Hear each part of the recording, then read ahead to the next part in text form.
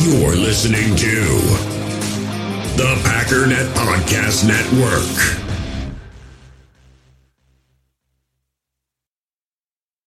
When you need mealtime inspiration, it's worth shopping Kroger, where you'll find over 30,000 mouth-watering choices that excite your inner foodie. And no matter what tasty choice you make, you'll enjoy our everyday low prices, plus extra ways to save, like digital coupons worth over $600 each week. You can also save up to $1 off per gallon at the pump with fuel points. More savings and more inspiring flavors make shopping Kroger worth it every time. Kroger, fresh for everyone. Fuel restrictions apply.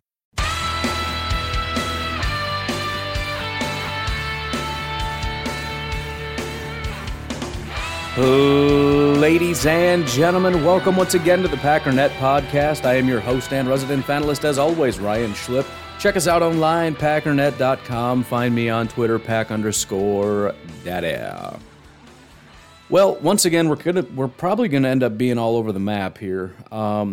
Again, I don't want every day to turn into just a drama fest, but as things occur, we'll talk about it. And whether or not it's just a real quick drive-by, hey, here's my thoughts, and moving on to the news and notes, or a full-blown 1-hour scream fest, I never know going into it. But I do have a couple things I wanted to discuss. However, just on the off chance that things do get a little carried away, I don't think they will, but that means nothing. What I think is about to happen has no bearing on what's actually going to happen.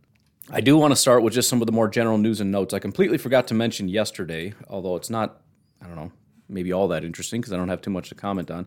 The, not the 49ers, the Bears and the Minnesota Vikings have hired new GMs. The Minnesota Vikings have decided to go with Kwesi Adolfo-Mensah. Relatively young man at the age of 40 years old. He was starting off as an executive manager of football research and development for the San Francisco 49ers in 2013 through 2016. He was then promoted to director of football research and development from 2017 to 2019. The Cleveland Browns hired him for vice president of football operations 2020 to 2021, and then GM. I tell you what, man, that's a pretty rapid ascent. It really is. To start in 2013 as a R&D guy to then be promoted from within after 3 years, which maybe that's a normal period of time. Doesn't sound like it's a major jump up to director of football research and development, but to then become a vice president over for the Cleveland Browns, and then after just basically 2 years, 2020 and 2021, the Vikings hire you as the GM. I mean, it doesn't tell us anything, and that's the main theme that I'm going to be going with as far as Vikings and Bears GM and all that stuff. We won't know anything. Very similar to head coach also, in terms of, you can be the best offensive or defensive coordinator in the world. It really doesn't tell me much about your ability to be a head coach. We've learned that many, many times. It's a different job, and so we'll have to see. But I can tell you that Kwesi Adolfo-Mensah has rocketed to the top. Again, just that last couple years. In 2019, he's director of football research for the 49ers. In 2020, he's made vice president of football operations for Cleveland. 2 years later, he's the general manager of the Vikings. That's crazy. I mean, if you look at Brian Gutekunst, he started as a scout in 1998.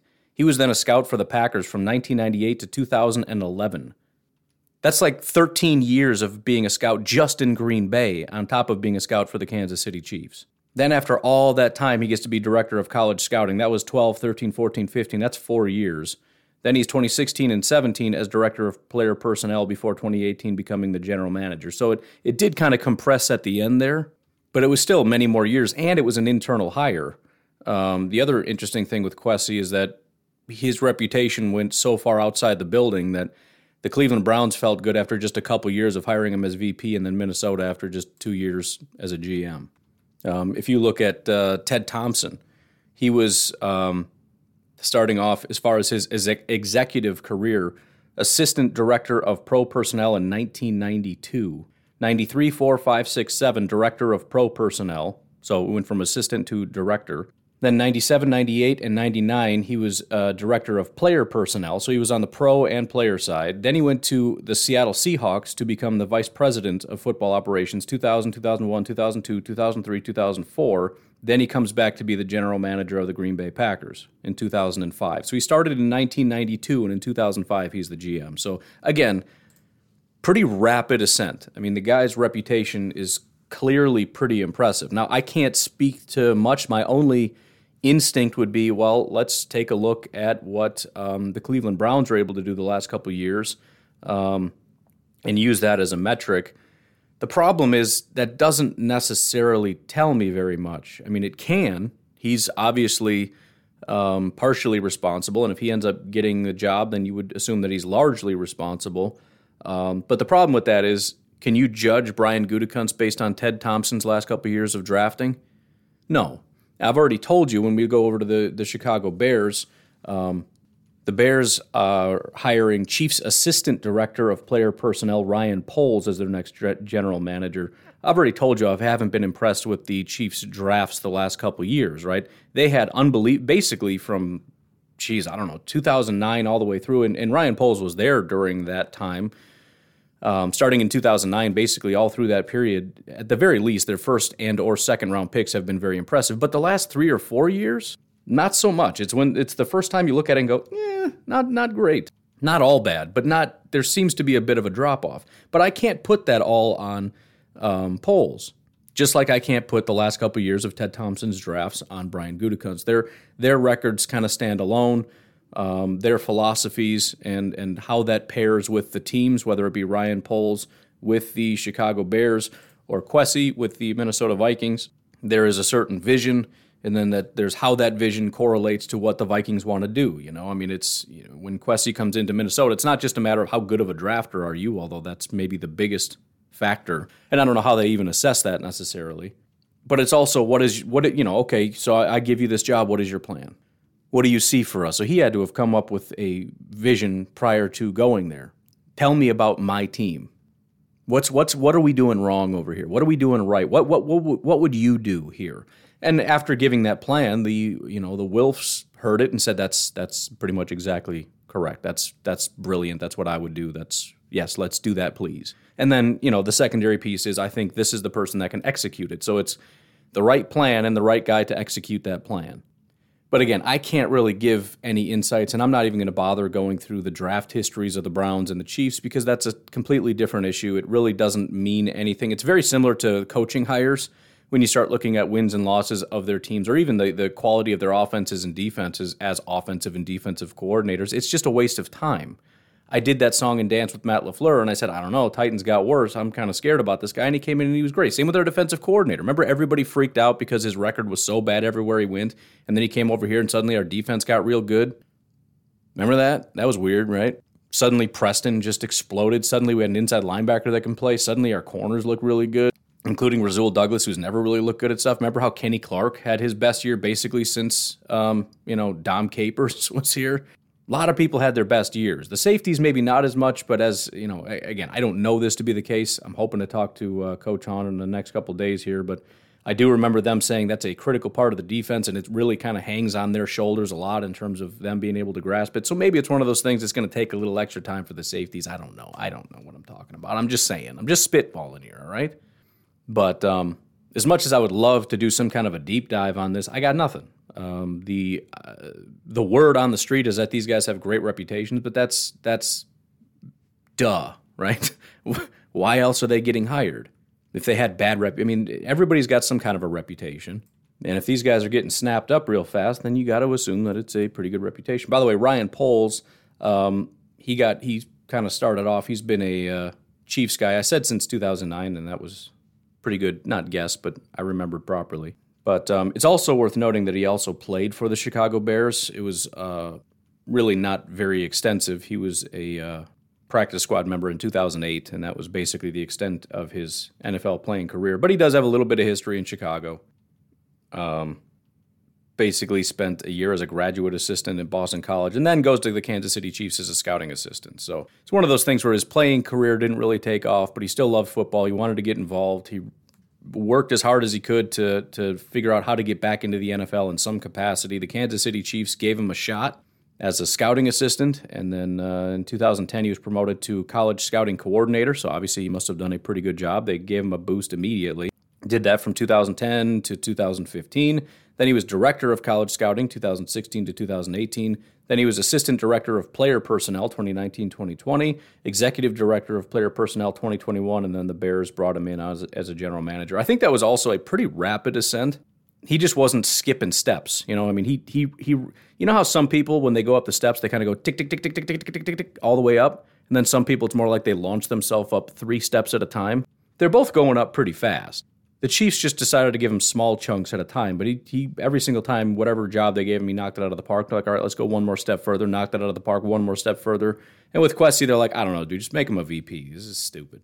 And it was the Browns that did. It wasn't even his home team. The Browns are like, this guy sounds great, let's hire him. And again, he must have done a good job with the Browns because the Vikings heard about the job he was doing as VP after skipping several steps. They're like, I want that guy as my GM. So, I don't know. I'm not declaring this guy's going to be a great GM. I'm just saying clearly they're ascending pretty rapidly, and everything kind of makes sense. But we'll see.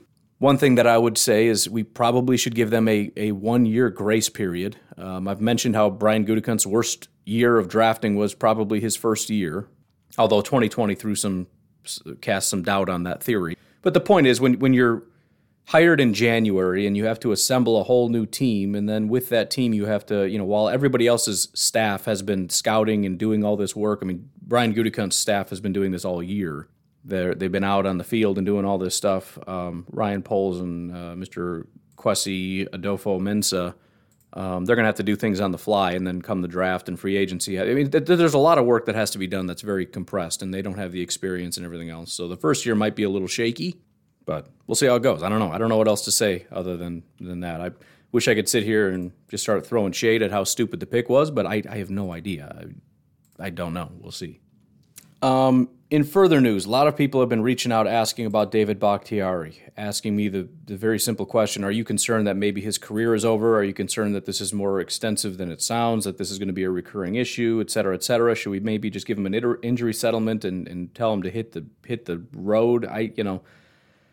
Fortunately, Mr. Aaron Nagler did a sit-down interview with David Bakhtiari, and it gave us a little bit of insight. I want to go through it. It doesn't necessarily answer any of those questions. I mean, it does, but it doesn't. But it's as close to, as answers as you can get, I guess.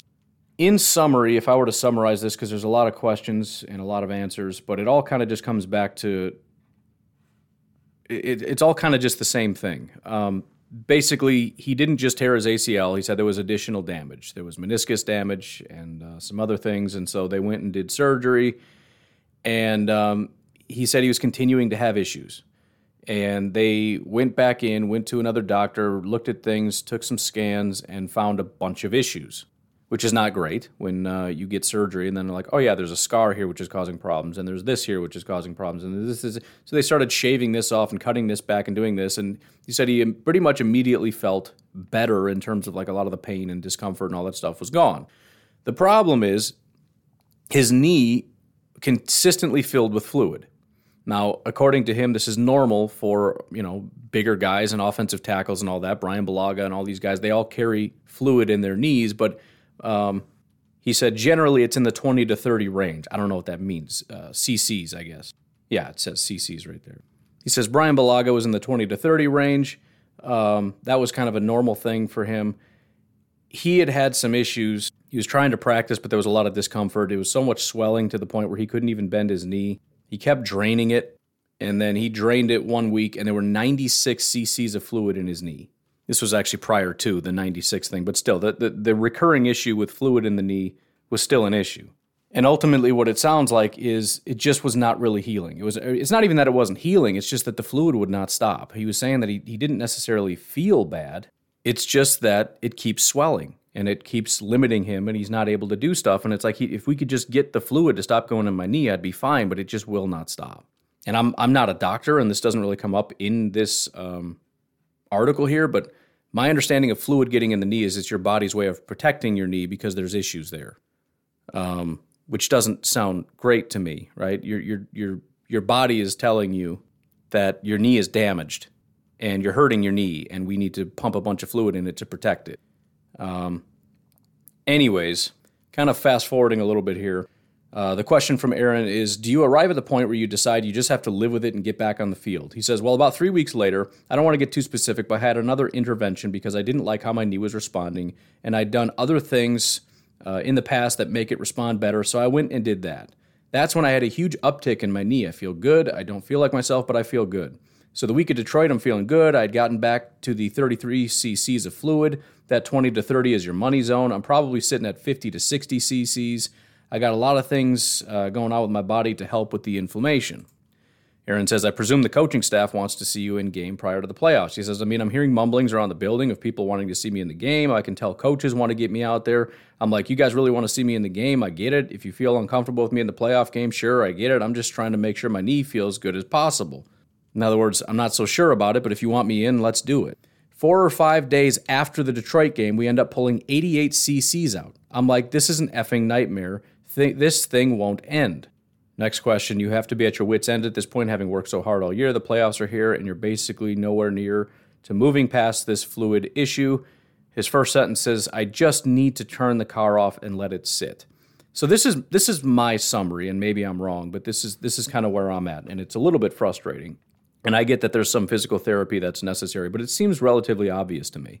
Since week one, David Bakhtiari has been doing all these drills, right? And he even said that it's the reason that I was doing all these drills week one, although I had no real possibility of coming back, is because there was, after surgery and everything else, there's no like structural damage. It's basically healed, right? The knee is fine, but there's also other issues in terms of pain, in terms of mobility, in terms of all this fluid and everything else, which is preventing me from getting out there. But it's not that I need to wear a brace or anything because there's structural issues or concerns. It sounds relatively obvious to me that the knee needed to rest. That's literally what he's saying here. The point is, I just need time to let it just sit. I need to sit on the couch, put my leg up, and let it just heal. And the fact is, he just would not do that, whether it because the coaches kept asking him to or whatever the case may be. He kept doing all this training, he kept doing all this stuff, and the fluid kept building and building and building, and so then they would drain it, which doesn't solve the problem. The body's still saying, nope, we need that fluid. It's just going to replace it. As long as it's tender and according to the body, not fully healed, and you're out there doing NFL drills on a really giant body, by the way, your body's going to respond by saying, dude, what do you do? Like, let's throw some protection in there again. Where did all the fluid go? I don't know. It keeps disappearing. Put more in there. It's not fixing it by draining it. It's just making it so that you're more comfortable, but it's not addressing the issue. And he just said at the very end here what the issue is. It just needs to rest, but they didn't allow it to rest all season. So if they maybe just allowed it to rest instead of letting him do all this training, and maybe that's, again, required for his physical therapy, I don't know, but that's the reason he couldn't go. And you have further evidence of that by the fact that they decided to let him play against Detroit, and what happened? He went right back to the low point of 88 cc's. His body freaked out. It was like, what are you doing? It pumped him so much full of fluid. They're like, we need to just completely surround this knee. We need to make sure he can't even move his knee. His body is telling him his knee is not okay. And they keep going through all the training. They keep doing all this stuff. They keep, putting him in games and all that. It's not going to heal. Now, the longer term question of, well, is it ever going to be okay? He goes on to say, oh, yeah, I think I'll be fine, but don't know. Do you have any concerns with the knee long term going forward? He says, no. The hurdle you want to get over is having full recovery from an ACL. I know my ACL is good. My meniscus is good. They cut out like 10 to 15% of it. I just need, it's just my knee needs rest. Structurally, it's good. Just need to take some time off. Well, hopefully, that's what you're being told. The point is, it just continues to be a problem. And again, it's frustrating because the operating theory, which makes sense, is it just needs time to fully heal itself so that it stops freaking out and pumping fluid into my knee. And if I can do that, then we'll be fine. I wish you'd been doing that the whole time. I wish we had just said, you're not doing any training, go put your knee up. And any kind of, physical therapy is going to be very low impact, pool type stuff. Not out on the field doing all these freaking drills, and we're over here applauding like, yeah, he's looking great. Yeah, he's ruining his knee. He's damaging his knee. That all these cool videos of him doing all these exercises out on the field is what's going to prevent him from having any impact for us in the playoffs. So I'm fine with that theory, that operating theory of he just needs to take this offseason to not be on his knee, and I hope he does it. I hope he's not out there just living it up, playing beach volleyball and stuff. Not doubting him. I'm just saying. I mean, that's what he needs to do, and it kind of sucks too because the offseason is a decent time. Granted, he spends a good period of his time slamming beers and stuff, so I don't have to be too worried. It's not like Rashawn Gary or anything where he's, a large part of his success is the fact that he is a psychopath when it comes to training. I think Bakhtiari's got it from a pretty mental standpoint. As long as his body doesn't completely deteriorate, he comes back at 375 pounds or whatever.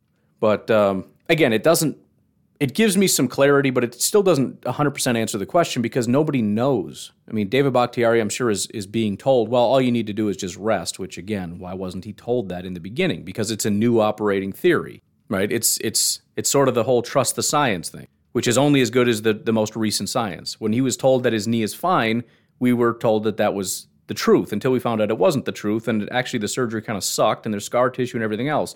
But then we cleaned it up, and now we're being told, well, the new reality is that he's fine now, until we found out that wasn't true. And then we have a new reality until we find out that that's not true. But now the new reality is if he just rests, he'll be fine. Well, that's true until it's not true. Point is, we don't know. We have no idea. Science and reality evolve, and that's how you know you can trust it. So, am I nervous? Yes. I am a little bit nervous. It's been a very long time, especially when you factor in, and again, he hasn't been giving it rest, but it's part of the reason I don't trust this process is why didn't anyone tell him he needs to rest? Well, because apparently they were wrong about what they thought the problem was this whole time, and now that the season is over, they have a new theory, and okay, well, I guess we'll trust that. But especially when you factor in, basically the vast majority of this recovery is done. Right? He hasn't had any structural damage since the beginning of the season. He's been basically ready to go. His knee is just not responding well. That's what causes me the most issue. I mean, he's trying to make it sound like that's a good thing. I don't think that's a good thing.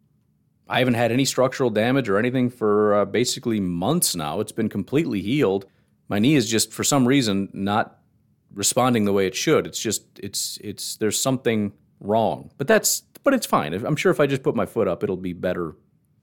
I hope so. And again, the body will continue to heal itself, but the point is we don't know. That's the bottom line. He says we know and it'll be fine.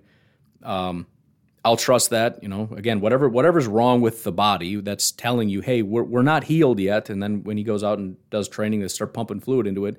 The body knows what the problem is and it'll start working on putting that all back together. But we don't know exactly what the body's capacity is to heal itself in this specific instance. So we will have to wait and see. And hopefully everything will be okay. And we probably won't know because until, week 2 or 3, the biggest question mark is going to be, because I'm assuming he will not play any preseason games, even if any prominent Packers do, which it sounds like that's never going to happen again. But, assuming he's going to play right away week 1, if there's any issue, if he shows up on the injury report with a knee issue, I'm going to panic. I'm just going to panic because it's what would the reason for that be? My concern is probably some swelling, and that's doom in my mind because he's had an entire offseason to heal this thing. He put some weight on it, some serious work into it, and he's getting some inflammation. Or even if that happens in practice during the OTAs or whatever. So that'll be the ultimate test, but we won't know about that until next year. So I'm appreciative to Aaron Nagler for doing this and giving us a little bit of insight. But again, the biggest question is not really answered because nobody actually knows. David says, no, it'll be fine, but he doesn't know, right? That's why he was told a lot of things that ended up not being true. This also may be one of them, but we'll have to see. Well, this is, I guess, as good a spot as any to take a break before we kind of launch into a couple different Aaron Rodgers things that I've been pondering and thinking about, some news and notes and some more dramas, some reports that are probably fake coming out about Rodgers that we got to talk about, because that's what we do. We got to at least entertain the possibility of it, and then also talk about how it's probably not real. First of all, some more thank yous for new patrons. Leaving off where I think I left off. Thank you very much to Jason for upping your pledge. Thank you to John for upping your pledge. Thank you to Nevin for jumping in on the Patreons, and thank you to Mr. Ray for doubling your pledge. You guys are fantastic. Really appreciate that. Andrew, I'm a failure. I forgot to reach out to you. I will do that very soon, and we'll get that all squared away. But thank you guys very much for everything that you do, for all your support. If you want to do that, patreon.com/pack_daddy. You can support me for as little as $1 a month. But more importantly, be sure to head over to my Twitters, because at the very top, you'll find a GoFundMe to help Drew get his seizure service dog. Thank you very, very much to Stefan for the $20 donation, as well as Chris for throwing in another $20. You guys are helping us to get there little by little, and I'm very confident that that Drew is going to be able to get there very, very soon. He's also got some developments as far as some pretty big news that's going to be happening that hopefully can kind of push us at least a little bit closer to the edge, if not all the way over the top. But we'll see how that all materializes. Drew's also been helping me with a lot of the salary cap type stuff, so now it's not just a matter of donations. You're also compensating him for helping the quality of this podcast. So when I went into Patreon and asked everybody for questions regarding the salary cap, I passed those along to Drew. He's going in doing some research and some homework on those things to get us some answers, and I'll return back to you on that. But if you have any, get it in, because we're going to have another day of going through the cap as well as the draft. I've got Goose helping me with the draft content, so any draft questions you got, pass it along, and Goose and I will explore those things. Finally, don't forget about modernfrontier.com if you want to get yourself some meat. He's even upgraded. Oh, nice. Now he's got pictures up. That's pretty fantastic. So, again, this is a brand new thing for him, getting this all put back together, his website and everything else. It kind of sprung on him, so he's trying to get it all set up. But, like I said, he's got the 1/4 pastured pork box, the butcher's dozen ground beef, as well as the 1/8 grass-fed beef box. I believe there's also chicken involved, but I'm not positive. I don't see that here. But, again, now there's pictures involved, so you can kind of see I got that 1/8 beef box. You can see what that looks like. And just looking at the pictures, I'm getting excited, even though I have it sitting in my freezer right now. So far, I've just had burgers and ground beef, which I used for tacos. The burgers, not so much. The ground beef I did. Both of those were fantastic. I had the top round steak, because I wanted to pick like the lesser of the steaks to kind of work my way up. So I had that. That was fantastic. The kids all devoured that.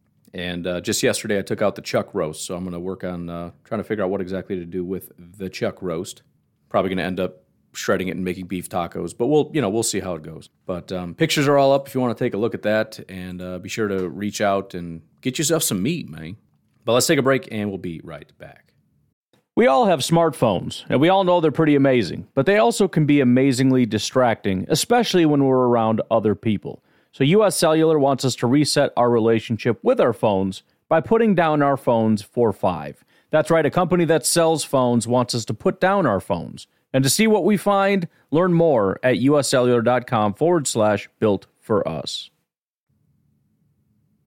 In the hobby, it's not easy being a fan of ripping packs or repacks. We get all hyped up thinking we're going to get some high-value Jordan Love card, but with zero transparency on available cards and hit rates, it's all just a shot in the dark. Until now, introducing slab packs from arenaclub.com, the only repack that provides real value, a complete view on all possible cards, and clear hit rates for each one. Now when I buy slab packs on Arena Club, it finally feels like I know what I'm getting.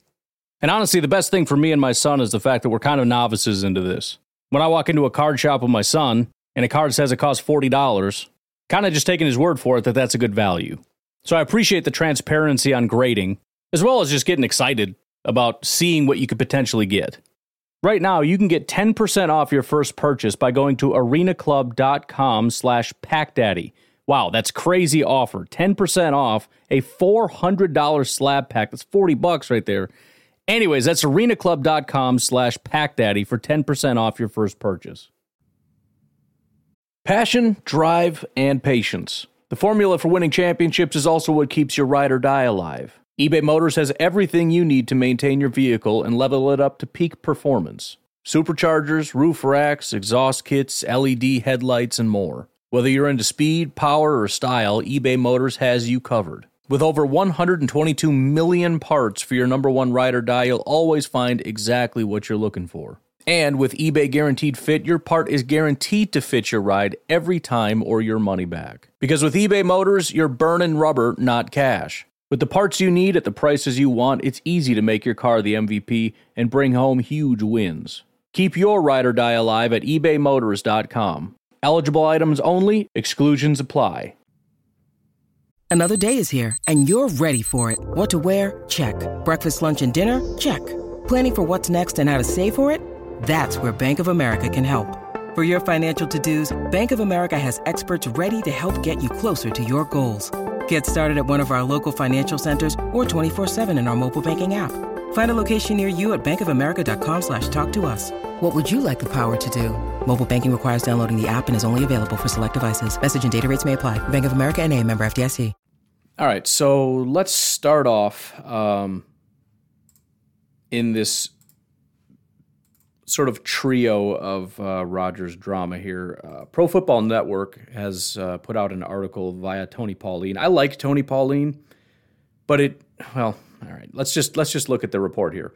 If Aaron Rodgers leaves Green Bay, will Davante Adams and Marquez Valdes-Scantling follow? The tweet, by the way, says as follows. Sources tell Tony Pauline that Aaron Rodgers has told people in confidence that wherever he ends up, he wants receiver Davante Adams and MVS by his side.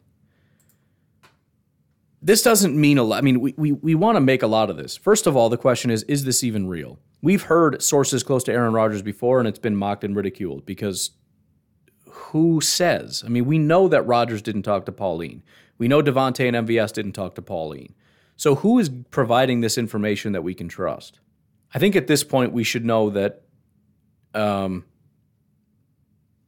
these are not really trustworthy things. Even if we're assuming that somebody is talking, we're to the point now where we also need to acknowledge that somebody is out there just trolling the media, just saying random stuff.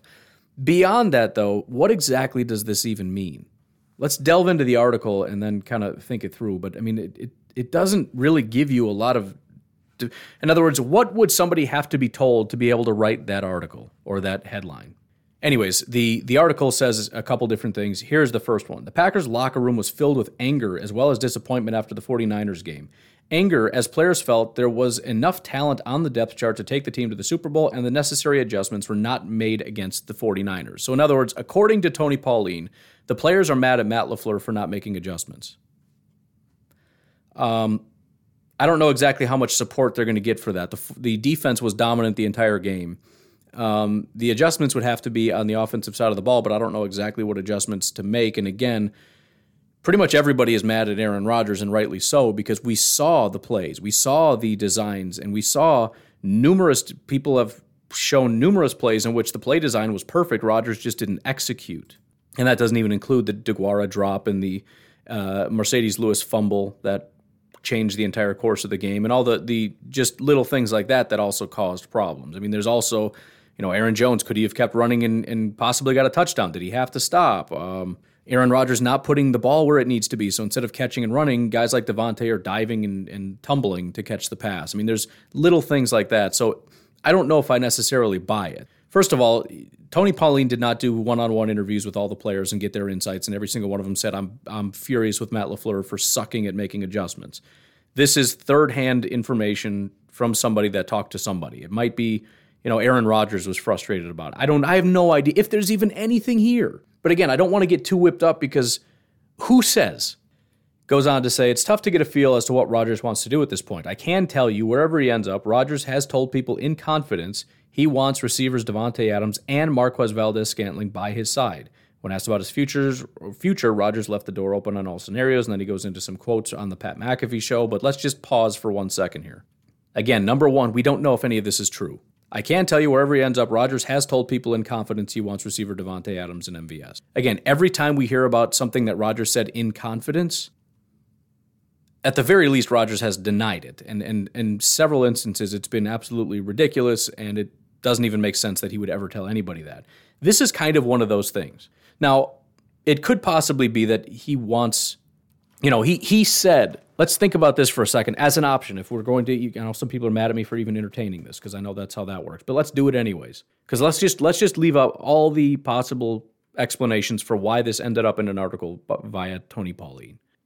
When he did his exit press conference after the game or whatever, he talked about how he doesn't want to come back for a rebuild, and he kind of wants to see what's going to happen with certain contracts and certain guys on the team. I mean, when he said that, my thought immediately was he's talking about Davante Adams. It's entirely possible that what he's hoping, and what this is telling us, if this is even true information, is that his hope and expectation at the very least is that those two guys get brought back. Again, I find that a little bit hard to believe considering he understands that some people have to be gutted. He also understands the horrific financial situation we're in and the fact that basically every wide receiver is up for contract. For him to say, I will not come back. In other words, I don't care what you do with Za'Darius. I don't care what you do with Preston. I don't care what you do with Amos. I don't care what you do with any of these guys, but I want MVS back. I don't know. I don't know about all that. I mean, especially when you're also talking about offensive linemen, right? I don't care about Billy Turner. I don't care about Lucas Patrick. I just want MVS. Now, I don't doubt that he's basically saying I'm not coming back without Devontae. But when you throw MVS in there, it's almost like one of those things that's sort of a red flag that's like, you know what? I think that's fake.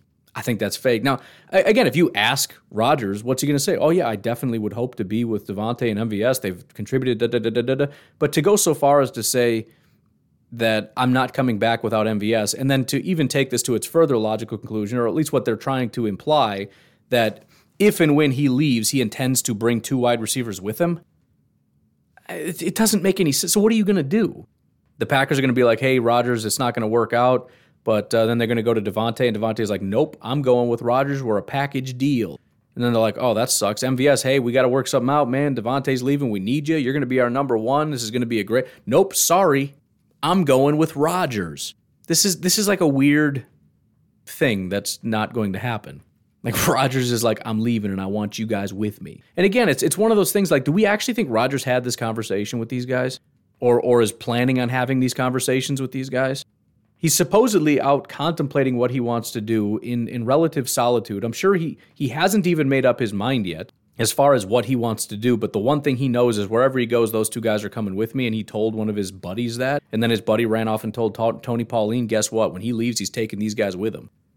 You know, when you just talk through these things, they don't make a lot of sense. And so it's either, and again, I'm not saying what Tony Pauline is saying is fake, but there's a lot of information out there about Aaron Rodgers that has been completely fake.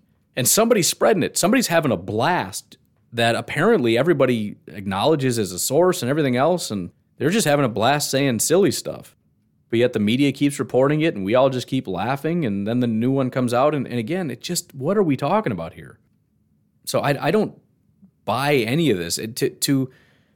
When you get to the point where it gets to be a theory that could possibly make sense, it's also a theory that doesn't really tell us a lot. Again, like he would hope that MVS and Devontae are there when he gets back. Those are the two guys that he's really hoping would be back. If that's really all we're talking about, that also doesn't mean anything. Anyways, it does go on to quote some of the stuff he said in the Pat McAfee show, so it's worth mentioning it. Quote, everything is on the table. It goes on to say there are things that seem more plausible or more likely, which I won't necessarily get into. The most important thing is, first, the commitment to playing and to go into the offseason and training and all that stuff. And then after that, it's conversations with my agent and Brian, and then looking at the desires of the team and kind of a mindset moving forward and then making decisions from there. So if I'm reading the tea leaves here, because he's trying to not say things, but sometimes you kind of give hints as to what you're talking about incidentally. He says there's a few things that seem more plausible or more likely, which I won't necessarily get into. He then later goes on to say, and then from there, we got to see what the team's desires are. So again, maybe I'm making this up, but it sounds like he was talking about himself when he's talking about certain things that are more likely, because he transitions from that into talking to the staff and then finding out what the team wants to do. It wouldn't make a lot of sense to say there's certain things that are more plausible. Like it's more likely to me that the Packers want to move on. But anyways, once we get that figured out, then I got to go find out what the team wants to do. That doesn't make any sense because you just addressed that. But maybe that's not what that means. And there is probably a part of him that feels like he does know what the Packers want to do, and therefore, based on that, he knows what he thinks he needs to do. But again, the only important part of that entire thing is the first part where it says everything is on the table, because it has to be, and even if it's not, he has to say that from a negotiating standpoint. And which is also why, and I said this last year, I don't necessarily 100% trust the Packers, although it would be odd for them to say up and down for over a year, 100,000% if Rodgers comes back, we want to bring him back. And then Rodgers is like, all right, I'm coming back. And they're like, yeah, we're going to trade you. So we were kind of lying and bluffing this whole time. We didn't think you would, come back or whatever. So anyways, I can't really see that scenario either. So, I mean, I don't know. I don't want to get too whipped up into anonymous reports, especially from, Rodgers' quote-unquote inner circle, hashtag inner circle, because we've seen the fruits of that, and I'm certainly not going to walk on that landmine as a quote-unquote media member. Anyways, moving off of that, I want to transition to two different things. First of all, there's a lot of talk, and this has been happening pretty much all season, and it's just another thing that consistently annoys me. And a lot of people are very annoyed with Aaron Rodgers because every time on Tuesday, he goes on the Pat McAfee show and he talks about his vaccine status. And usually it comes down to him saying, people are rooting against me because I'm not vaccinated. And people lose their mind. I'm so tired of him playing the victim card. I'm so tired of that. I had Jason send me another clip of Colin Cowherd. So apparently this is the Colin Cowherd show now, the Colin Cowherd reaction show. I don't know. I didn't seek it out. I didn't find it. He sent it to me. I'm trying to decide if I want to play the clip. I don't think I do because he really drags it out, and I can summarize it a lot faster. He calls him a magician, right? He's the master of distraction. What do magicians do? They do illusions. They show you your right hand, and they're really doing a trick with their left hand over here, right? And so the big magic trick that he's doing is rather than taking blame for the loss, he comes on Pat McAfee's show, and he's like, everyone's just rooting against us because I'm not vaccinated. That was taken entirely out of context. I didn't watch the full Pat McAfee thing, but I did see that segment of it. He was directly asked that question. And I complain about this all the time with the media in general. They basically ask questions so that they can get an answer so that they can write an article about it. For example, this is a bad example, but I just need something to give you an example of what I'm talking about. Aaron, what did you think of Devontae's performance in this game? Aaron's like, I think Devontae had a great game. So then they write an article. Aaron Rodgers credits Davante Adams with having a great game or with winning the game or whatever. The point is the article is basically written. I just need some clips from you. I just need a couple quotes so that I can put that in my article. That's basically already half written. They know what they're going to say, but then they pretend as though, or they make it seem as though it was unsolicited content, right? They make it sound as though Aaron Rodgers just went to the podium and was like, dude, Davante, before we get started, let me just talk about Davante for a minute. Or maybe even a better example would be if they asked about an upcoming opponent. What are your thoughts on Justin Fields coming up next week? And Matt LaFleur says, Justin Fields is a great player and he's showing some progress. And he does his coach speak thing because Matt LaFleur will never put anybody down. He always praises no matter who you ask. But then you write an article saying Matt LaFleur says Justin Fields is a great football player. It's taken out of context because the proper context is I asked him what he thought and he said he's good. If you just hear that, you kind of intuitively understand what is he supposed to say? I think he freaking sucks. He's garbage. We're going to just destroy this kid. He doesn't stand a chance. He's going to throw 4 picks. We're going to sack him a bunch because the offensive line is trash. The Bears are trash. Screw that team. I mean, he could, but he won't. He'll never do that. He always just does what most coaches do. They're a great football player. Bill Belichick, doesn't matter who it is. The coaches are going to, you ask him about another player, he's a good player. He's a, I don't know. He's a, you want me to say, he's a good player and, he's making strides and stuff like that.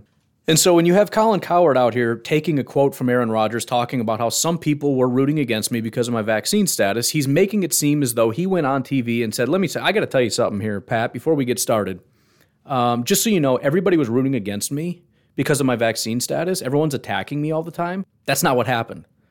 Pat McAfee directly asked him, do you think some people are rooting against you because of your vaccine status? He said yes. You know why? Because it's true. What's he going to do? Is he just going to lie and say, no, nobody cares about that? That would be a lie. And you know it's a lie. And the funny thing is the people who are most angry at Aaron Rodgers for saying this stuff are the ones that know that he's 100% correct because they're the ones that are angry about Aaron Rodgers. They're the ones that can't let this go. And so although I understand some people saying that he should stop worrying about it and stop talking about it, here's my issue. Aaron Rodgers is reacting to the reality that some people can't let this go. One of the things that I hate on social media, and I've mentioned this a couple times, one of my least favorite social media tactics is somebody will come along and say, just another bad example. I go on Twitter and I say, Davante Adams is a great wide receiver.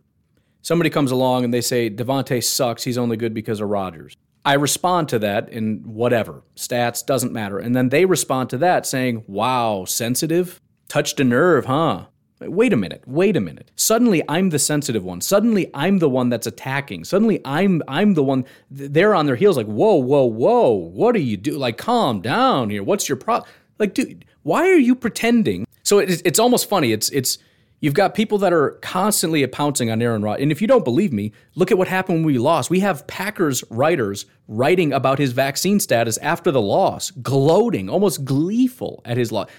Go look on social media and tell me I'm lying. Do you want me to pull up the articles right now? You know I'm not lying. There are people who cannot let this go. We just got over the fact of Hub Arkush basically saying, I'm not voting for him for MVP because of his vaccine status. It's not that Rodgers can't let it go. It's that everybody else can't let it go. They can't stand the guy. We got reports about a GM that doesn't want him because of his vaccine status. We've got reporters that will not let it go. We've got fans that are especially angry at Aaron Rodgers because of his I promise you, I'm 100,000% positive that they're using this as an excuse to finally just say, I'm done with this guy. Because the fact of the matter is they've always been angry at him since his vaccine status. And they've come out and said, they've basically said it. But now that he's failed, now they have the right to disconnect him from the Green Bay Packers. Now they have a reason to say, I don't want him on this team, and pretend it's not about his vaccine status. Now it's about, well, it's because he can't win. And now I just get to entirely hate the guy. Now I can just completely hate the guy. Whereas before he was still the Packers quarterback and I still had to root for him. But if he's just gone, I can put my full force of hate into this guy. That's what that is the reality. And you could, well, he's playing the victim card. Well, I mean, he's just saying reality. You can throw out cliches if you want, but let's address reality as it stands. There's no question, that's not even debatable, that some people wanted to see Aaron Rodgers fail because of his status. Not just the fact that he's not vaccinated, but the fact that he's been vocal about it, the fact that he mentioned Joe Rogan, all these things that you've heard 1,000 times because it's actually out there. It's real. So again, he didn't solicit this. He basically answered a question, and he answered it truthfully. What do you want him to say to that question? What are his options when Pat McAfee says, Do you think some people were rooting against you because of your vaccine status? What's he supposed to say? No. You expect him to lie to cover for you and your rabid anger. How dare you acknowledge that I am a rabid psychopath who cannot stop hating a guy for a decision he made that impacts nothing in my life? I'm sorry, he's not the crazy one. He's not. And you can keep saying, well, he just keeps playing the victim card. Stop going after him and he'll stop talking about it. But it's still going on. How about this article? From immediately after, again, you want to talk about like the gloating? Aaron Rodgers silenced from Super Bowl platform thanks to the 49ers. Mocking him for saying he's being silenced, right? Just gloating. Nancy Armour. This is on PackersNews.com on USA Today. Here's the full article. Aaron Rodgers silenced from Super Bowl platform, and we can thank Robbie Gould for that. In other words, thankfully he lost, so we don't have to hear him talk. Oh yeah, but he's just playing the victim. This frickin' article was written long before we lost. The San Francisco 49ers aren't the only ones who ought to be giving thanks for Robbie Gould. By eliminating Aaron Rodgers and the Green Bay Packers from the playoffs Saturday night, the 49ers kicker spared Commissioner Roger Goodell and the NFL a colossal headache. No longer do they have to fear Rodgers overshadowing the Super Bowl with his dangerous misinformation about COVID-19 and vaccines, proven to minimize the virus's worst effects. Oh yeah, but he's just making this up. The gloating, the excitement on PackersNews.com. Thank you for eliminating the Packers so we don't have to hear Aaron Rodgers give his opinion, his dangerous opinions that are going to kill people. He's a horrible, dangerous person. Also, he's making this stuff up. He's just playing the victim. Nobody actually cares. Nobody cares. Only Rodgers cares. He's making this up. But also, thank the good Lord in heaven he was eliminated by Robbie Gould. He spared us all death and disease and misery from his dangerous opinions. You guys are pathetic. It's hilarious because it is literally the very next sentence. They don't have to grit their teeth and watch as Rodgers whines to the world, literally given the global attention the Super Bowl commands, about he and other unconventional intellects are being quote-unquote silenced. You're putting that in the article. In the exact article, you're saying thank you for shutting this guy up, and then also saying, he thinks he's being silenced. Nobody wants to silence him. As I write an article saying thank you for shutting him up so nobody has to hear his dangerous opinions, but he's not being. You guys are insane. By the way, this doesn't make any sense. This doesn't make any sense. His platform is not any less. His biggest platform is Pat McAfee Show, and he's still doing the Pat McAfee Show. What do you think? He's going to take out a Super Bowl ad telling people not to get the vaccine, which, by the way, he's never once said don't get the vaccine. That's another thing. People like to take what he said and twist it to make it sound worse than it is, because, again, it's not about his dangerous information. It's about the fact that he made a decision that you don't like. He has an opinion that you don't agree with, and you're not allowed to have different opinions according to the thought police. And yes, that's what you are. And whether you want to get mad about that or not, Go ahead and get mad. But you're mad that he has an opinion that you don't agree with, and you don't think he should be allowed to, and he certainly shouldn't be allowed to talk about that opinion because it's not an approved opinion. That's what Aaron Rodgers has been saying, and he's been right the whole time. You're the problem. You're the angry one. You're the attacking one. You're the silencing one. You're the one who's doing all the things that Rodgers is saying, and he's just reporting it. He's just saying, this is what they're doing. And then you get mad. Oh, he's whining. He's playing the victim. He's just explaining reality as it is. If you don't like that reality, stop being crazy. Problem solved. But you want to be able to attack him, and then he has to keep his mouth shut about it. You want it to go away. Leave the guy alone. But you can't do that, can you? By the way, he didn't come out with this information. You forced it out of him. He never solicited. He tried to lie to you. He tried to lie to avoid all this because he doesn't want this to be a public opinion. He doesn't want this to be a big deal. He doesn't want to tell people what to do. He said, yep, I'm immunized. You know why? Because he wanted to just let this go all completely unnoticed. You're the ones that have been dragging this out and forcing it out into the light so that you can beat him publicly. In communist China, they call it struggle sessions, where you put somebody up to the front and you shame them. You tell them, you have to tell us your crimes. And then as they say it, you scream at them and people will get up and punch them right in the face and throw things at them and spit on them. Oh, I can't believe you're comparing it to that. I'm just saying, this is the same mentality. And if you think there are nobody that would actually love to be able to do that to Rodgers, you're also out of your mind. Also hilarious, she puts in here, note, before anyone starts squawking about quote-unquote freedom. It's so funny when these people they get so annoyed at things like freedom. Before you start with your freedom nonsense. Okay. Again, you want the proof? Here it is, and I can go on and on. So I'm sorry, I'm just not buying it. I'm more annoyed with hearing people complain about him giving his opinion than him giving his opinion. Go on social media right now. If anybody gives an opinion and somebody says you shouldn't have that opinion, what happens? How dare you? How dare you? But if Rodgers does it, he shouldn't be allowed to because that's not an approved opinion. Give me a break. Here's another article. Same with PackersNews.com, this time from Kendra Meinert. Late night hosts get another round of Aaron Rodgers jokes after Packers playoff loss against the 49ers. By the way, how would you handle this stuff? You can't even handle it if anybody disagrees with you on Twitter. You go into a meltdown mode, you find all your Twitter friends to go attack them and get them blocked and banned and shamed and everything else. This guy is dealing with people writing articles that thousands of people will see. And everybody, again, literally late night hosts with millions of views are mocking you. And what? He should just suck it up. Okay, princess. Yeah, I'm sure he should just suck it up. And what are you going to do? Late-night talk show hosts picked up where Twitter left off when it came to throwing punches at Aaron Rodgers after the Green Bay Packers season-ending loss to the San Francisco 49ers in the NFC division game Saturday at Lambeau Field. On Monday night, the quarterback found himself once again the target of jokes after a year in which he misled the public on his vaccine status, touted unproven treatments for COVID-19, and in an ESPN interview published a day before the 49ers game, criticized President Joe Biden and his quote, in his fake White House set saying that this is the pandemic of the unvaccinated. Oh, I forgot about that too. He also made fun of Joe Biden. So people are really, really, really mad at him and so happy that he lost. I'm telling you 2 articles back to back on one website in which that is the case. You're going to call me a liar? So again, if you don't want Rodgers to say things like people were rooting against me because of my vaccine status, you have to demonstrate that that's not true, and you can't because I just showed you that it is. And so then she goes on to talk about how people like Jimmy Fallon mocked him, which apparently isn't happening. He's just playing the victim. He's saying that these things are true and it's not. We're pretending as though everybody's just like, yeah, dude, it's fine, whatever you want to do. And he's like, oh, you hate me because of my status. And like, no, dude, you're free to do whatever you want. I don't care. But that's not the reality. That's not what you're doing. You're not saying, I don't really care, dude. Just go live your life. Nobody cares what you do. You're not saying that. You're not doing that. That's not the reality. It was a weekend of upsets. On Saturday, Aaron Rodgers and the Green Bay Packers hosted the San Francisco 49ers and lost in Green Bay. In other words, Aaron Rodgers failed his at-home test, Fallon said in his opening monologue. Nobody cares about his vaccine status. Nobody cares. Nobody's mocking him. Nobody's attacking him. Nobody's rooting against him. Everybody loves him. He's just making this up. He's playing the victim. No, he is the victim. Whether you think he should suck it up or not, that's fine, I guess. Go tell everybody on Twitter to suck it up. When one of your friends gets attacked on Twitter for having an opinion, why don't you go tell them to suck it up? Stop playing the victim. You're not going to do that because one person is your friend and one person you dislike because of their decisions. That's called hypocrisy. Ahead of his loss to the 49ers, Rodgers criticized the CDC, President Biden, and the fake White House in an interview with ESPN. What a year for Rodgers. He could be the first person named MVP and governor of Florida.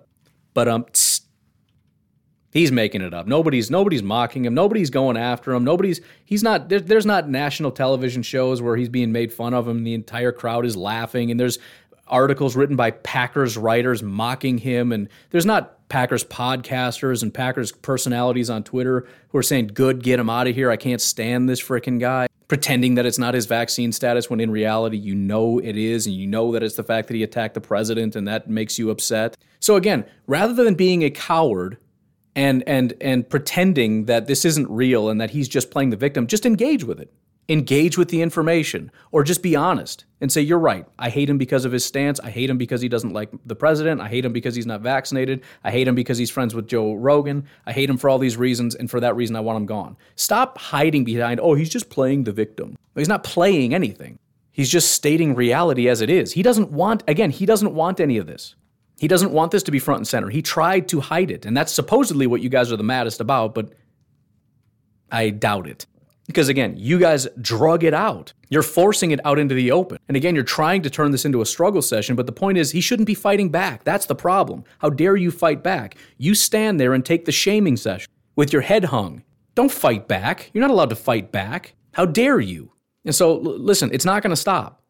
There's not going to be a situation in which you shame him so much he puts his head down. The more you keep pushing, the more he's going to push back. That's it. I'm sorry you don't like that. I'm sorry you wish that there was a world in which you could mock and ridicule and attack the guy, and he just comes out and says, no, everything's fine. I deserve it. I'm stupid. I'm an idiot. I'm so sorry. I know that's what you want. That's never going to happen. So you can either leave him alone and let him make his decisions as an adult and let everybody make their own decisions with their life and move on with your own life like an adult and stop whining and complaining about other people's decisions and stop letting that keep you up at night. Be a grown-up and just leave the guy alone, or keep going after him and he's going to keep coming right back after you. Those are your options. But stop pretending that he's just playing the victim. No, he's not.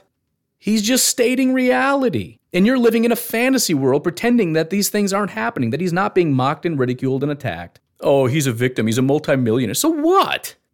He's not being silenced. He has a national platform. Right, and that pisses you off, doesn't it? It makes you angry that he has a platform. That's the point. You don't want to have him to have a platform. You want him to lose his sponsors. You want him to be taken off of Pat McAfee's show. In fact, guys like Pat McAfee make you mad because they allow a platform in which he's allowed to speak. It's part of the reason why the media as an entity doesn't like people like Joe Rogan and Pat McAfee, because they allow people to go out and speak that you don't think should be allowed to speak. That's the point he's trying to make. It's not that he found a way around your silencing. It's the fact that you want him to shut up. You want him to not be able to speak. That's the point. And you can pretend that that's not a real point. You can pretend that that's not a thing. You can pretend all you want. But that's the reality, and you got to live with it. If that's what you want, and that's who you are, embrace it. Yes, I believe in silencing people. Yes, I believe in thought policing. Yes, I believe in all these things. That's who I am. That's what I believe. Stand by that. But don't be that person and pretend you're not that person. You want to be an angry, vindictive person, fine, but don't pretend that Rodgers is, you're basically gaslighting. Oh, you're crazy. These things aren't happening. They're literally happening. It's not even, it's in plain sight. And so all around, you're just seeing people raging and angry and, Rodgers, I can't stand the guy. There's no, those things aren't happening. Nobody's making fun of him. Jimmy Fallon makes fun of him, but that didn't happen. And all over PackersNews.com, articles mocking him and being gleeful and giddy about he lost. Thank you, Robbie Gould. Thank you. Thank you for shutting up Aaron Rodgers, but there is no silencing. Don't say he's being silenced, but thank you for shutting him up. Literally one sentence apart. You guys are psycho. You guys are insane.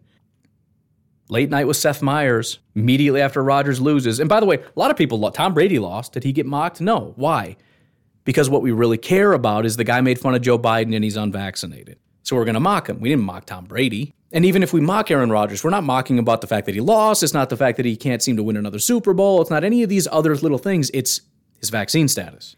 NFL reportedly notified unvaccinated players last week that they will no longer be required to be tested daily for the coronavirus. In fact, some of them don't even have to come to work. Myers says as a photo of Rodgers popped up during the host's take on the latest news headline. Got him. How about Jimmy Kimmel? Aaron Rodgers, you may recall, was caught in a series of lies about his vaccine status earlier in the season. Oh, his series of lies. Before the game, he lashed out at President Biden. He said, "We have a fake White House, a bunch of other stuff befitting a man who has been hit in the head a lot of times, but Karen Rodgers wasn't the only anti-vaxxer speaking out this weekend." That's his monologue. Gee, that's a funny skit, isn't it? I'm still laughing. That's just pure anger, and it's pure hatred toward a guy because he made a decision that you don't like. I'm just baffled by. Of all the things to be angry with, of all the stuff going on in the world, Rodgers hasn't done anything to hurt anybody. Again, especially with Omicron going on, nothing, that doesn't make a difference. You are going to get it. You are going to spread it. That's the reality. But he still made that decision I don't like. He's also more at risk now. His risk is almost still zero, but he's still at risk, more so, and that makes me angry for some reason. Nothing makes sense anymore. None of this makes any sense, and you guys got to stop it. You got to just stop being angry for the sake of being angry. It's not helping anything.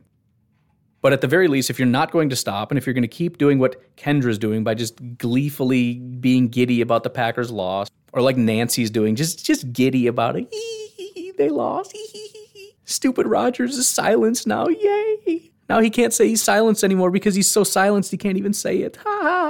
If you're going to do that, then Rodgers is going to go on a national platform and say you guys are a bunch of idiots and a bunch of jerks and I don't like you. He's going to call jerks jerks, and you're going to have to deal with that, I guess. Just like you can call him a liar for being a liar. Yep, that's true. And you're going to go out and say he doesn't have the right to make that decision. He's going to go on television and say, I do have that right, and you have no right to tell me what to do, and then that's it. But you can't say it's fake. You can't say he's not telling the truth and that all this is made up, because it's not made up. And he's not just playing the victim. And Colin Cowherd calling him a magician as though this is just him trying to distract from what happened. He took responsibility. Again, he's taking that completely out of context. He's not taking responsibility. Rather than just addressing the fact that he was terrible, he's over here talking about his vaccine status and how people are attacking him. No, he's taking responsibility for the fact that he didn't play well. He was asked a direct question from Pat McAfee about whether or not some people are rooting against him, and he said yes, which is true. I mean, he even just flat out lies in this thing. Colin Cowherd, so here, I'm not going to play the clip. It's too much work to set that up. He says, on the left hand, you have Aaron Rodgers, who played scared and played terrible and all that stuff. And on the right hand, he's saying everybody was rooting against us. That's not what he said. And he goes on to read the quote as it pops up here. There's a lot of people tuning in rooting against us for one reason and one reason only, and it's only my vaccine status. By the way, those people have come out and admitted that at this point. But again, Colin Cowherd is building this whole narrative, and his whole show is based on, he's coming out with this. He's doing this to distract from the fact that he played poorly. No, he's not. And anybody that goes and listens to what was said would recognize that he has taken accountability for what he said. He was asked a question about it, and he just acknowledged it. He said, yeah, I mean, there's no question. There's a lot of people tuning in, rooting against us for one reason, and it's because of my vaccine status, and it's true. And you know it's true because I gave you a couple examples. And also, again, the people who are most angry that he's saying this are the people that are rooting against him because of his vaccine status. All these reporters, you think Hub Arkush isn't just so unbelievably excited, not just because the Packers lost and he's a Bears fan, but Aaron Rodgers lost, and it was largely because he played bad. This is the best thing that could possibly happen. They can't stand the guy. So again, I don't really care what your opinions are on it. I don't care what his opinions are on it. That has nothing to do with anything. But stop attacking the guy, and then when he responds saying, oh, he's so sensitive. No, you stop first, okay? You're not getting hit, you're getting hit back. You're being hit back. It's a counterpunch against you, and then you're pretending you're being attacked. It's ridiculous. You want it to go away, leave the guy alone, period. No more gloating, no more making fun of the guy. And again, well, I don't have a right to. You do have a right to. But if you're going to do it, he's going to respond, and he has a right to do that. If you want this all to go away, you are the one that has to make it go away because he's just responding. He's not coming out with this stuff. He didn't solicit anything. He didn't come out and say, here's what I think everybody should do. Again, he tried to hide it for a reason because he didn't want to talk about it. He doesn't want to be seen as a doctor. He doesn't want to come out with these things. But the fact of the matter is you forced it out. You went on the attack. You started calling the guy an idiot. So he decided, you know what? I'm going to come out and I'm going to give my opinion. You guys want to go there? Let's go there. You want to go to war? Let's go to war. So fine, if you want to stand on the battlefield with Aaron Rodgers, go do it. But don't sit there and pretend like you're not the one who's on the offensive. You are. Go ahead and fight with the guy. Go ahead and battle with the guy, but stop lying. It's embarrassing. It's like those people when you get into a debate and they want to say, well, you're the one who has to prove your point. I don't have to prove anything. I'm like the neutral stance. You're the one who has to prove your stance. I don't have to prove my stance. No, I'm sorry. Everybody has to defend their own positions. I don't know, man. I just don't like that this is such an underlying thing in general. There's enough going on right now. And the fact that there's this other underlying thing, it's kind of similar to how race plays into football sometimes. You know, when there's undertones of it, whether it's people not liking somebody because of their race or somebody only liking somebody because of their race, and you know that's going on and you try to just ignore it and you try to just move on and be like, yeah, it's maybe just an informed opinion. Maybe they genuinely just like or don't like their play, like or don't like that hire. But you know what's going on, and you just wish it wasn't a thing. You wish people weren't so stupid that they cared about stuff like that. But you know that that's the majority narrative, right? You try to ignore the fact that it plays into things like that, but it's hard not to, because you're dealing with so many stupid people. And you're trying to be rational in a sea full of people that have no interest in that. We're going to have this mini race war because we're just a bunch of idiots. And it's like, yeah, I don't know, man. I'm just trying to look at how well the guy played, I guess. And it's the same with this. You know, I'm going to try to pretend that all these opinions about Aaron Rodgers are objective, but you know, underlying this, you have people that support him because of his vaccine stance, and you have people that don't support him because of his vaccine stance. And that's going to be the driving factor in their opinion of the guy, in their opinion of whether or not he should stay, which should have no bearing on whether or not he should stay. But whether I like or dislike him because of his political stance is now the main driving factor. Just like whether I like or dislike somebody because of their skin color is a major driving factor for many people on social media and in this country. And I think both of those things are pathetic and disgusting. And that's whether you support or detract from somebody because of their skin color or their political stance. You guys got to grow up, dude. It's ridiculous. It's just insane. I'm tired of having to constantly come back to this. But again, you guys just won't leave it alone. So here we are again. And so again, I'm going to unload, and then it's like, all right, hopefully we're done with this. Hopefully we can move on. Hopefully we can just get back to football. But it's not going to end. This is not going to stop. It never stops. Because people just can't let stuff go. It's unbelievable to me how people can't let stuff go. This was a long time ago. He made a decision. He's not going to change his mind. What are we going to do moving forward? What is it going to take for you guys to just let this go? What's it going to take? He just has to leave the NFL? I don't know what else to say, man. And again, it's not going to end there because there's other people who have the same position. Kirk Cousins was the same thing. People can't stand the guy once they found out that he was unvaccinated. People that didn't like him started disliking him a lot more. His own coach was treating him like garbage. Like, this is so weird to me, man. I don't live in that world. I mean, I obviously have opinions, but you can't separate them? How can you not separate this? And again, just the cowardice of hiding behind it, like pretending you're just so mad at his performance when really you just want to lash out at a guy for opinion you don't like, but you're going to pretend that that's not it. Because apparently you know that you shouldn't do that, but you want to do it anyway, so you're going to hide behind it. I don't understand how people's brains work. I don't get how that stuff happens. I'm just annoyed with it. I'm tired of it. Frickin' leave the guy alone. Grow up. Get over it. And that's generally true of whatever it is. And the bigger point here is I think he would love nothing more than for this to go away. It's not, again, it's not like he's out there trying to push anything. This is being pushed on him, and he's responding to it, and that's it. So I don't want this to be, I'll be completely honest, I keep forgetting about it. I swear to you, I keep forgetting about it. Because I'm engaged with what's going on. I was engaged with the 49ers game and his play and all this stuff, and then like the criticism of Rodgers just reached a point where it's like, what the heck is it? Like, this is taking it a little too far, and it's like, oh, that's right. He said he doesn't like Joe Biden, and he's not vaccinated. I forgot. So people are going to go crazy. And then you start reading Packers articles and seeing those things pop up, and it's like, you guys are just pathetic, man. I mean, it's like, I don't even want to be a part of this. Like, this is such an embarrassment. Like, I'm not dealing with serious people. I thought I was dealing with serious people. I thought I was dealing with Packer fans that want to talk about Packer stuff and have serious intellectual conversations. And you know, I mean, if we want to have fun with some things and some conspiracy theories and, you know, maybe what if, maybe even the Devontae thing, like what if he takes Devontae and MVS, you know, whatever. We'll have that stupid conversation if you want, but it's like, I don't want to do this. I don't want to do this. This is what I don't want to do. And I wish people would just declare that that's what they're doing so we could just cut them out and just continue on having serious conversation. Just raise your hand and say, I can't get over it. I can't let it go. I hate him because of his decisions and I can't let it go. Great. Sounds good. You go over there. We're going to come over here and try to talk about football. Anyways, there was another thing I wanted to bring up, but we'll save that for tomorrow. And again, I hope that this is the last time I have to do this, but I'm sure it's not going to be. Because you know what? There's going to be another Tuesday and it's going to come up. And guess what? He's seen all the late night clips. He saw Jimmy Fallon. He saw all these guys. He probably saw a lot of the articles. He's hearing a lot of the rumors. He's hearing all the different attacks against him. And it's probably bothering him a little bit. Just like it would bother you a little bit. And when Pat McAfee says, hey, I got a question, how are you feeling about this? He's going to give his honest answer because that's what he does now. And so it's not going to go away, unfortunately. Every time he pops into the news, that's going to be the top headline. Something to do with that. And it's just, I guess it's borderline depressing because it's like, I just don't want this. I don't want this to be a part of what this is, but it just is what it is. And again, like I said, I'm just a fireman putting out fires, man. I just respond to what's out there, and unfortunately, this is it. This is the world you've created that I'm responding to.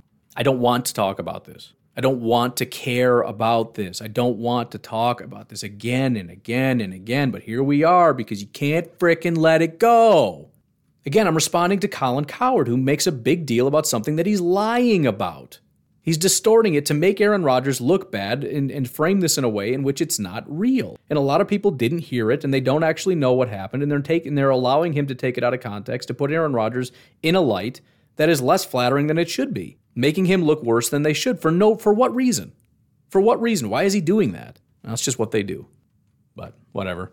Is what it is, man. I'll be here. If we want to play stupid games, then I guess I'll just be responding to stupid people playing stupid games. That's just what it is. Hoping we can have something a little more serious, something a little more interesting coming up. It's funny, I get scolded for talking about the draft because we don't even know anything about that yet, but you guys can have this conversation and it's not stupid? Come on. At least I want to talk about football. At least I want to talk about our team.